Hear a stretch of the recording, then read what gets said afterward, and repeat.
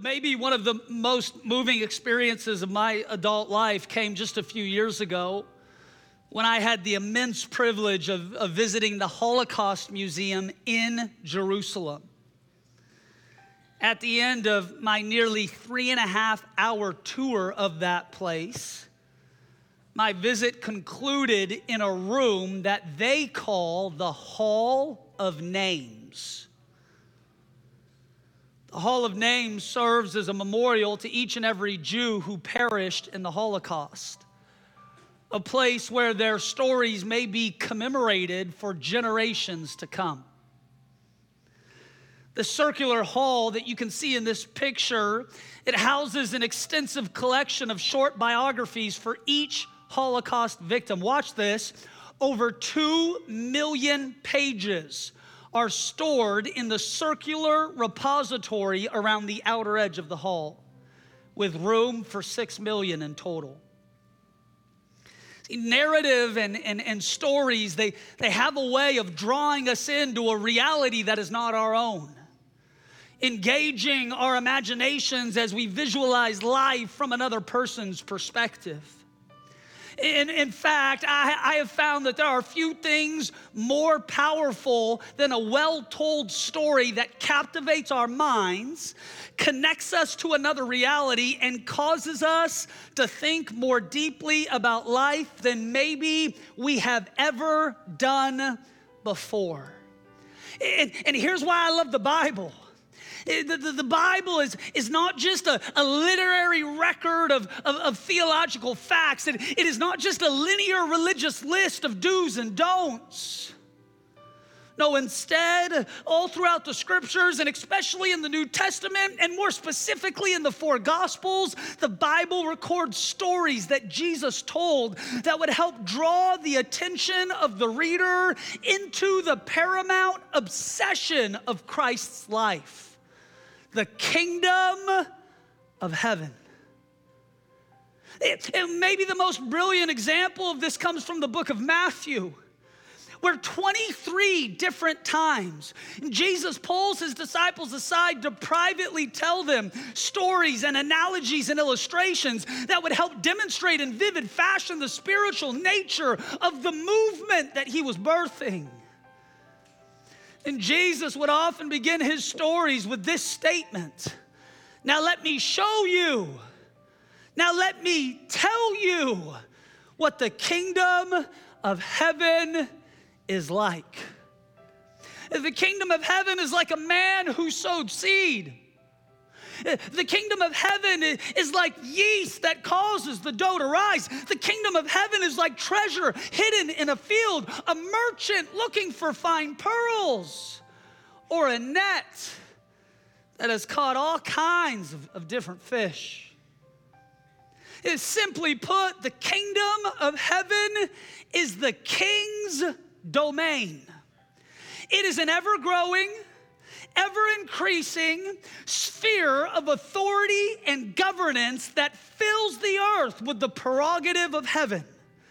And it issues within it an invitation for those who believe to participate in its expansion. See, the kingdom of heaven is advanced when the rule, reign, and authority of Jesus is demonstrated on earth in a tangible way through your sphere of influence. For the prophets declared the king is coming, but the church declares the king is here. See, powerless Christianity is not the kingdom. A dead, lifeless faith, it is not the kingdom. Just following rules for the sake of rules, it is not the kingdom. Just attending church, it is not the kingdom. Saying a magic prayer at the altar, it is not the kingdom. The kingdom of God is not God sovereignly deciding to do whatever he wants to do without the participation of the church. The kingdom of God is a divine invitation into co-ruling and co-reigning with God in Christ Jesus, and it finds itself diametrically opposed to the kingdom of darkness. The kingdom of God is realized in a dichotomous fashion. It's a paradox wrapped within a paradigm. It's confusing to the natural mind, but the kingdom of God is both now and it is not yet. Just like you are saved and you are being saved. Just like you are righteous and you are being made righteous. The kingdom of God, ushered in and inaugurated by the ministry of Christ Jesus, has now been given to us. And it expands as we invite and agree with what God desires to do in and through our individual avenues and vocations. It is the kingdom of God crashing into the kingdom of us, and us responding, God, not our way, but your way, not our will, but your will, not our kingdom, but your kingdom. God, have your way, and ride in on the back of my obedience and submission into every sphere the sole of my foot would tread. And there is a not yet. For there will come a day where the clouds, they roll back like a scroll. And with a great shout, Christ will descend. And at the great blast of a trumpet, the dead in Christ will rise first. And those who are alive will be caught up with him in the air. And we will see the one that we pierced. And we will see the one who wore the crown of thorns. And we will see the one whose side has a hole in it from the spear. And we will see the wounded Lamb of the universe reconciling all things unto himself. And what will begin in that moment is the wedding banquet of the Lamb, never to end for all of eternity. We have a kingdom now, and there is a kingdom that is not yet. We don't talk a lot about the blessed hope in the church. Oh, that's going to be too weird. It's already weird. The Son of God becomes the Son of Man, born of a virgin in the fullness of time, lives a sinless life and dies on a sinner's cross, only for the Father to raise him again on the third day, ascended into heaven and coming soon. It's already weird. But don't allow the enemy to convince you that tomorrow is promised, for in fact it is not. We live on borrowed time. And there will come a day where we see him return in glory. We have a kingdom now, and there is a kingdom that is not yet. Jesus commissions his disciples to preach the kingdom in Luke 9. He called the 12 together and he gave them power and authority. Power is the ability to do it. Authority is the legal right to conduct it. He called the 12 together and he gave them power and authority over all demons. Not some demons, not Snohomish demons, not Seattle demons, not Democrat demons, not Republican demons, not your in-law demons, all demons. He gave them authority. As I was, so are you. And he sent them to preach the kingdom. Not only did Jesus commission his disciples to preach the kingdom, he commissioned his disciples to pray the kingdom. Matthew 6, our Father who art in heaven, hallowed be your name, your kingdom come. Not only that, Jesus commissioned his disciples to perceive the kingdom.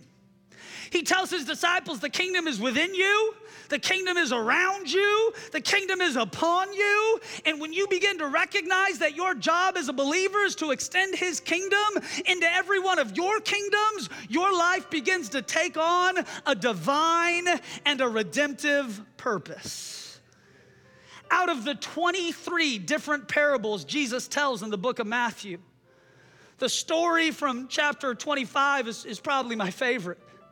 Jesus has taken his disciples to the Mount of Olives. He is looking out over at the temple, and he says there is coming a day where every single one of these stones is going to be turned over and ain't nothing going to be left. And not only that, they're going to crucify me on a tree. And disciples are shook and they're rattled. How could this be? We gave up everything to follow you. What do you mean? This is our temple. What do you mean you're not going to kick the Romans out of our land? What do you mean you're not going to enshrine yourself as the Messiah in this moment on earth and restore to us a political kingdom? What do you mean? And Jesus pulls the 12 together and tells them again, I am granting you something so much more significant than political victory.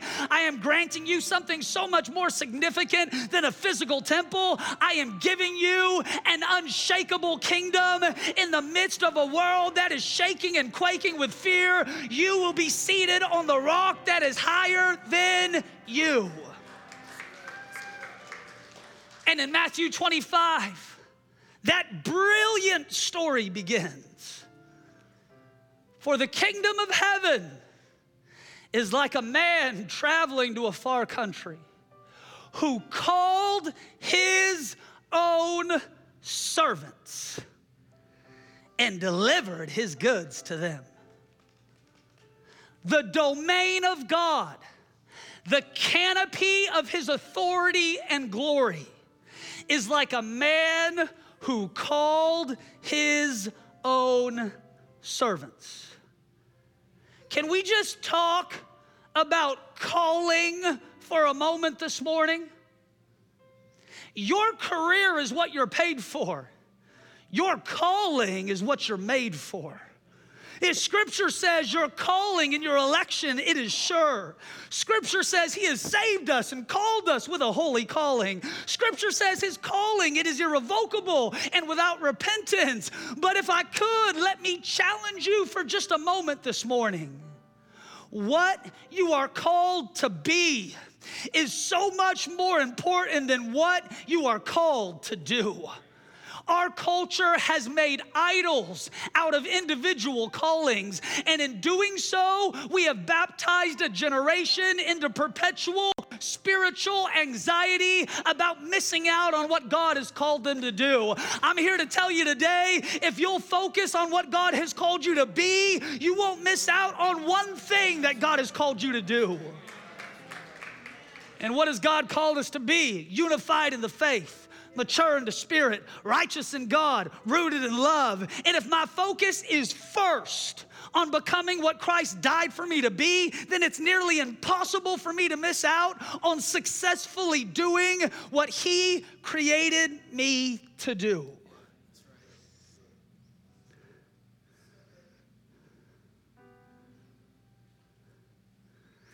How do I determine that which I am called to do? For me, often I look for the evidence of his goods. It is not just that the kingdom is like a man who calls his servants. The kingdom is like a man who equips his servants with the goods for the task that he has asked them to do. There was a man by the name of Eric Liddell. He was born in 1902 in northern China to Scottish missionaries who were serving God on the mission field by spreading the gospel to the nation of China and beyond. Eric committed his life to Christ at an early age and would serve alongside his parents as missionaries until the ripe old age of 22, when he had the opportunity to compete in the 1924 Olympic Games being held in Paris, France. See, Eric was a missionary, an incredible evangelist, but he was also an athlete. And from a young age, he had been recognized for his immense athletic ability. See, Eric would go on to win the 400-meter gold medal for Great Britain. And the nation of China was so happy that a boy who technically had been born in their country won gold, that they actually claimed him in their history books as China's first Olympic champion. Did you know that the movie Chariots of Fire is based off of Eric's life? When Eric competed in the Olympics, watch this. He caught flack from religious folks who said that if he really loved God, he should be evangelizing the lost instead of competing in these silly games. And the most powerful scene in that movie is when Eric responds to his critics by saying this: I believe God made me for a purpose, but he also made me fast. And when I run, I feel his pleasure.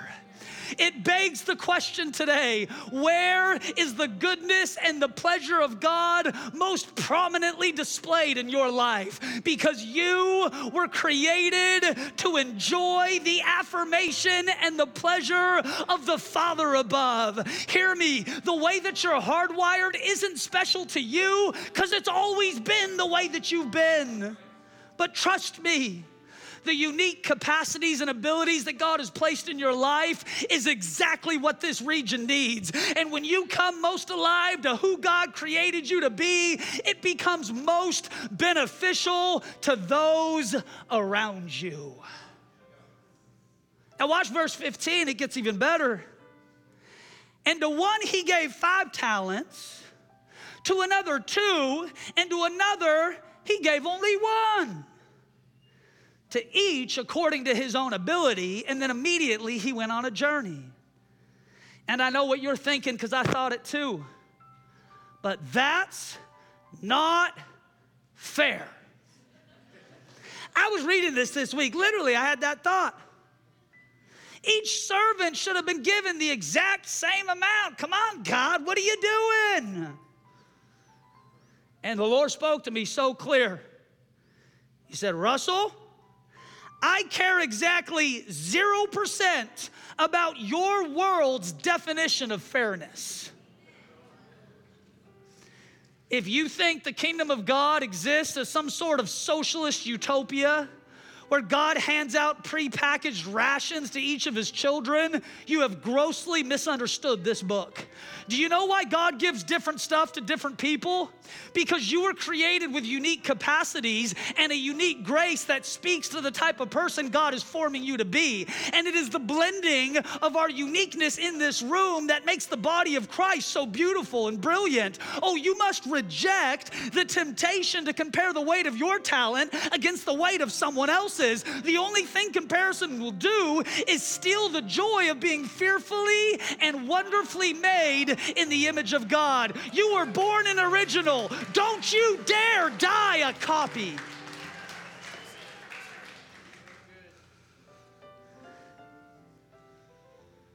See, God has the responsibility to give it. But see, we have the responsibility to receive it. I often wonder to myself how many gifts wrapped in opportunity and hard work are lying under the tree of my life just waiting for me to take the initiative to unwrap them and put them to use. See, Paul says it this way in Romans 12. He says we each have gifts according to the measure of grace we have received. See, some of the most profoundly broken people you will ever meet will also be the most gifted. Why? Because where sin abounds, grace abounds even more. And this is why God's specialty is taking the foolish things of the world to confound the wise. It actually says the foolishness of God is wiser than the best wisdom of man. It's why God will take Paul, a terrorist to the church, and make him the greatest evangelistic voice in the first century. It's why God will take the drug addict, make them sober, and give them a platform they could have never created in their own power, just so God can prove, I am sovereign, I have the ability to call, and at the end of the day, it is my opinion about that person's value in life that matters most. Oh, God has placed this treasure in earthen vessels. It doesn't make sense to our natural mind, and in fact, it offends our flesh. It offended the religious leaders that he would sit with sinners. It offended the religious leaders that he would forgive the woman caught in the act of prostitution. It offended the sinners that he was known for hanging out with the tax collectors. But Jesus came to seek and save that which was lost, not as a doctor for the healthy, but as a doctor for the sick. And the more broken your life, the more glory he gets when by his Spirit he sovereignly turns it around and uses your trauma as a testimony to set somebody else free.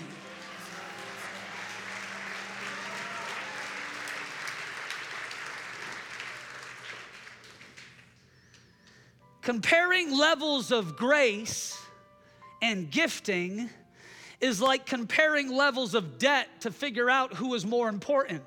It makes no sense. When Maria and I got married, we didn't need to worry about a prenup. We were both worth negative money. My only hope was that if she ever left me, she'd take my student loans with her. I'm not competing with Maria out of a jealousy for her area of grace. Maria isn't competing with me out of a jealousy for my area of grace. We recognize this for what it is, a reflection of God's undeserved generosity that now we are responsible to steward. Don't ever get it twisted. Your gifting, your talent, and your resource is not what you have earned on your behalf. It is what He has earned on your behalf. Verse 16, then he who had received the 5 talents, he went and traded them. He made 5 more. Likewise, the one who had 2 gained 2 more also. But he who received 1, he went and dug in the ground and hid his Lord's money. Wasn't his money. Wasn't his neighbor's money. Wasn't his daddy's money. It was his Lord's. I want you to see this today. Every time God made covenant with man, it came with a mandate to multiply. Let me prove it to you. Genesis 1:28, the first covenant ever made in all of Scripture. God says to Adam, be fruitful and... Genesis 9:1, after God destroys the earth with a flood, He makes covenant with Noah. So God blessed Noah and his sons and said to them, be fruitful and... Genesis 17, God makes covenant with Abraham. He says, between me and you, I will multiply you exceedingly. Genesis 35:11, God makes covenant with Jacob. He says, I am the God Almighty. You will be fruitful and multiply. Leviticus 26:9, God makes covenant with Israel. He says, for I will look on you favorably. I will make you fruitful. I will multiply you and confirm my covenant.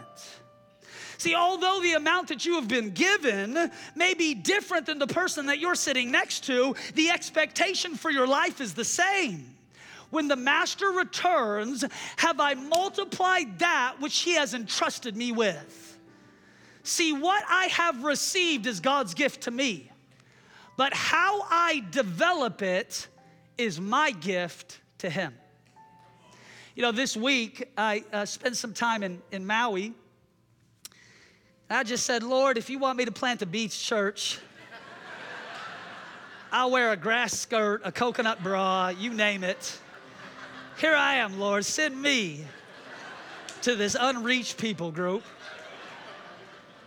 He said, no, go back to Snohomish. I said, it was worth a try. You can't blame me for trying. But the reason I was in Maui was for this. A few months ago, I was scrolling on social media, and one of my buddies posted that there was going to be some national leaders flying into Maui, and they were going to be hosting a conference on how to develop and better communicate and better preach the art of homiletics. And as soon as I saw it, the Lord spoke to me and asked me this question: are you still teachable? I calculated the amount of hours I've preached in full-time ministry over the last 12 years. It is well north of 10,000. And when I read that clip on social media, the Lord spoke to me. Are you still teachable? And I thought to myself, man, the best thing that I can offer those around me, and maybe the best thing that I can offer back to God, is a heart of humility that refuses to shift into cruise control because I feel like I have made it. Instead, let me submit my talent to some other seasoned leaders, receive instruction, critique, and feedback because I refuse to coast on what God gave me yesterday. I need him more today. I'll need him more the next day. I want to be a continual learner because there is a mandate on my life to multiply. And maybe the great tragedy of Christianity in the West is that the longer we walk with God, the more that we are convinced we can walk without Him. Oh, I made it. I'm good. Oh, I've been in church 30 years. I figured it all out. Look what I did. I planted. Look at these awards. Look at these accomplishments. Look at all these types of things. I was speaking at a conference in LA just a few weeks ago, and they gave me this big award, this big statue. I had to pack it in my carry-on luggage. TSA almost tased me on the way through security. I got home. I placed it on my dresser, and I was looking at it before I went to bed, and the Lord dropped a verse in my heart. This is dung compared to the riches and the glory of knowing Jesus. I said, Lord, next time give me something more encouraging because I worked hard for that one. But I think maybe the number one thing that will attract the favor of God in your life is a heart of humility that approaches Him and approaches others, not with something to teach, but with something to learn. God, I don't want to go another day relying on my own self-sufficiency. I refuse to start in the Spirit and continue in the flesh. I know that there is a mandate on my life to multiply. It is not a selfish, arrogant, fleshly, ambitious desire. It is a holy, consecrated devotion to a master who is returning and looking for an investment that has multiplied. For those of you who are blessed enough to have retirement accounts, if every year for 15 years straight that thing shrinks instead of growing, all of a sudden you're on the phone with your money manager. Help me understand why this ain't been multiplied. Help me understand why my strategy is off. Help me understand why my money ain't working for me anymore. But how often do we treat God like a distant money manager where we've parked our money, our talent, our treasure, our resource, our intellect, our relationships into perpetual neutrality? And then wondered where our first love and passion has gone. You have a mandate to multiply. In Matthew 25, all three servants received the same instruction, but only two followed through on the orders. The one who receives a single talent digs a hole and buries, not his money, his Lord's money. Hear me, friend.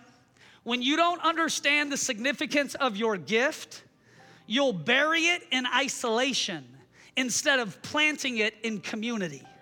And God won't bless what you bury. There's a reason we call it a church plant, not a church burial.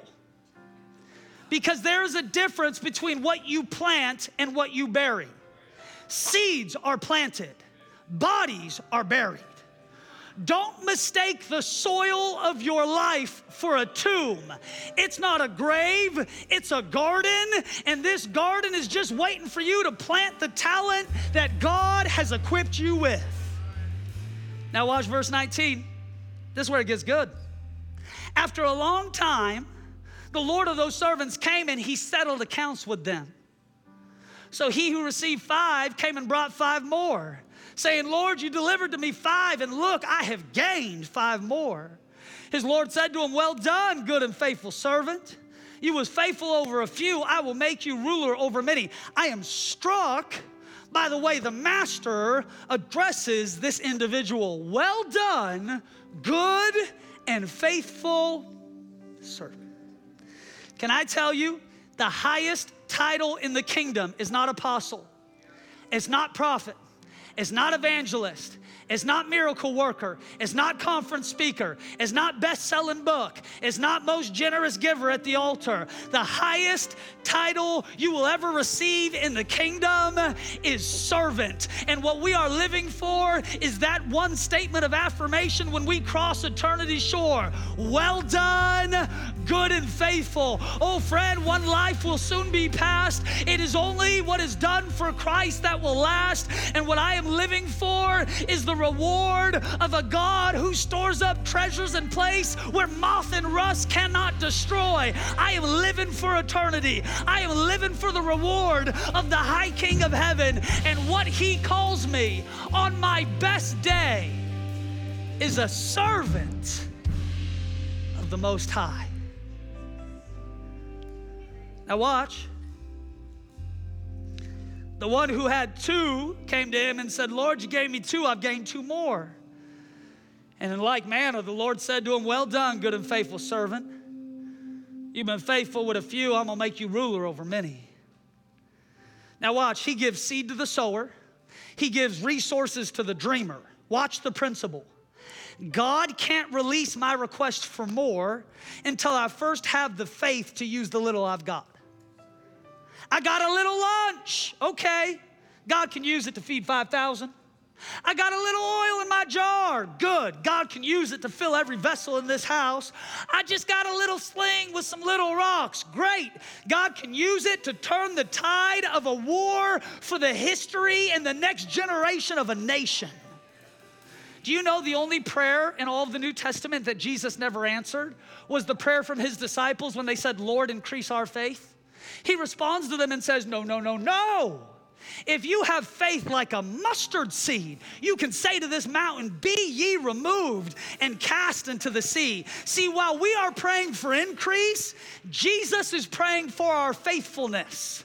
Because faithfulness with what you got is always the trigger to release what God has next. Let me end here. Verse 24.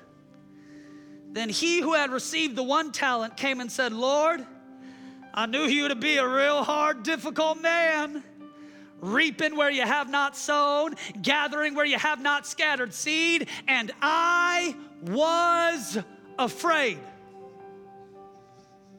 So I went and I hid my talent in the ground. So look, there you have what is yours. Fear kills your capacity to multiply. And when you're afraid, you'll resort to burying who God created you to be instead of planting the seed he has placed in your hand. You know, just this week while I was in Maui, I had this moment where I had this like rush of anxiety and all of these racing thoughts connected to the elementary school. And I know sometimes when we launch initiatives, it's like, yeah, it's from a place of faith and it's gonna work and we have total confidence in God. But most of the time, faith looks like, to me, being scared to death and doing it anyways. And that about sums up how I feel about this elementary school launch. Scared to death, money we don't have in a building that we don't have, believing that God will send all the resources because he will supply everything that I'm in need of. And in the midst of having this rush of anxiety about the elementary school, all of a sudden, I get a text message from one of the members of our church. And they said, Russ, I was walking into my son's room. He had to be maybe 7, 8 years old. And I opened up his little journal that he likes to draw in. And he drew a picture that I thought you might find interesting. And I wanted to share it with you today. It was right in the middle of my rush of anxiety about the elementary school. And so they sent me this picture. Pull it up on the screen if you can. Pursuit West, the best church. That's my Tesla out in front. And yes, I do identify as a stick figure standing right there by the front door. But I got this picture and I thought to myself in that moment, no, this is exactly the right thing to do. This is exactly the reason why we're doing it. I want every 6, 7, 8, 9, 10-year-old in this community to love the church they're at, love the school that they belong to, get raised in the ways of the Lord so that they would never depart from it. And I just thought to myself, I'm gonna use the little faith I have. Let's launch out and raise our kids in revival.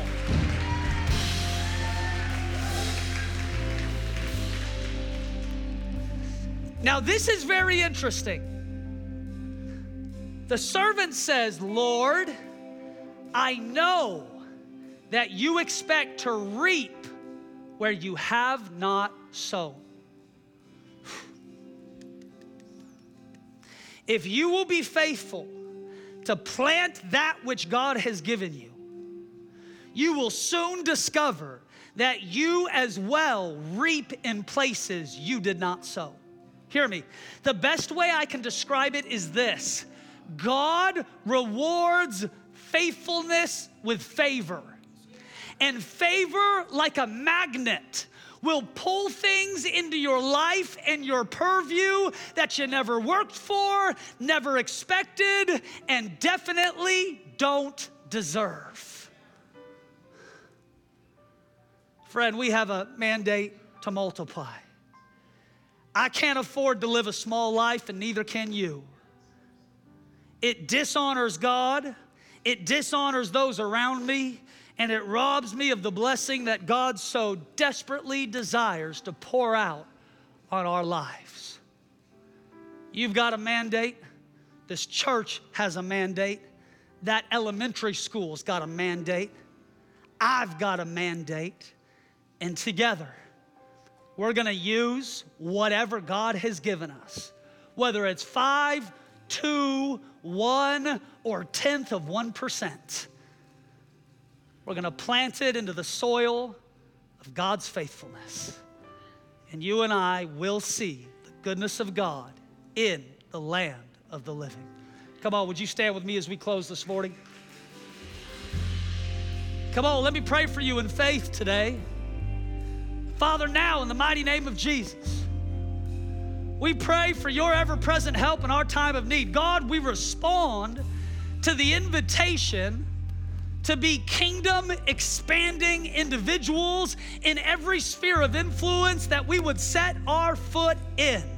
God, I pray that we would be more than observers of kingdom activity around us. We would participate in the ever-growing canopy of your glory and power that is covering this region. I break the fear off of your life now in Jesus' name that tries to dictate the outcomes of the talent that God has given you. And I say in Jesus' name, you will be everything that God knows you to be. During that process, you will do everything that God has asked you to do. And as the net result of your faithfulness, friend, you will reap in fields that you did not sow. Oh God, by your own power, grace, and mercy, would you enable us to multiply the talent that you so graciously have entrusted us with. We commit these things now into your hands. And in the mighty name of Jesus, all God's people said amen.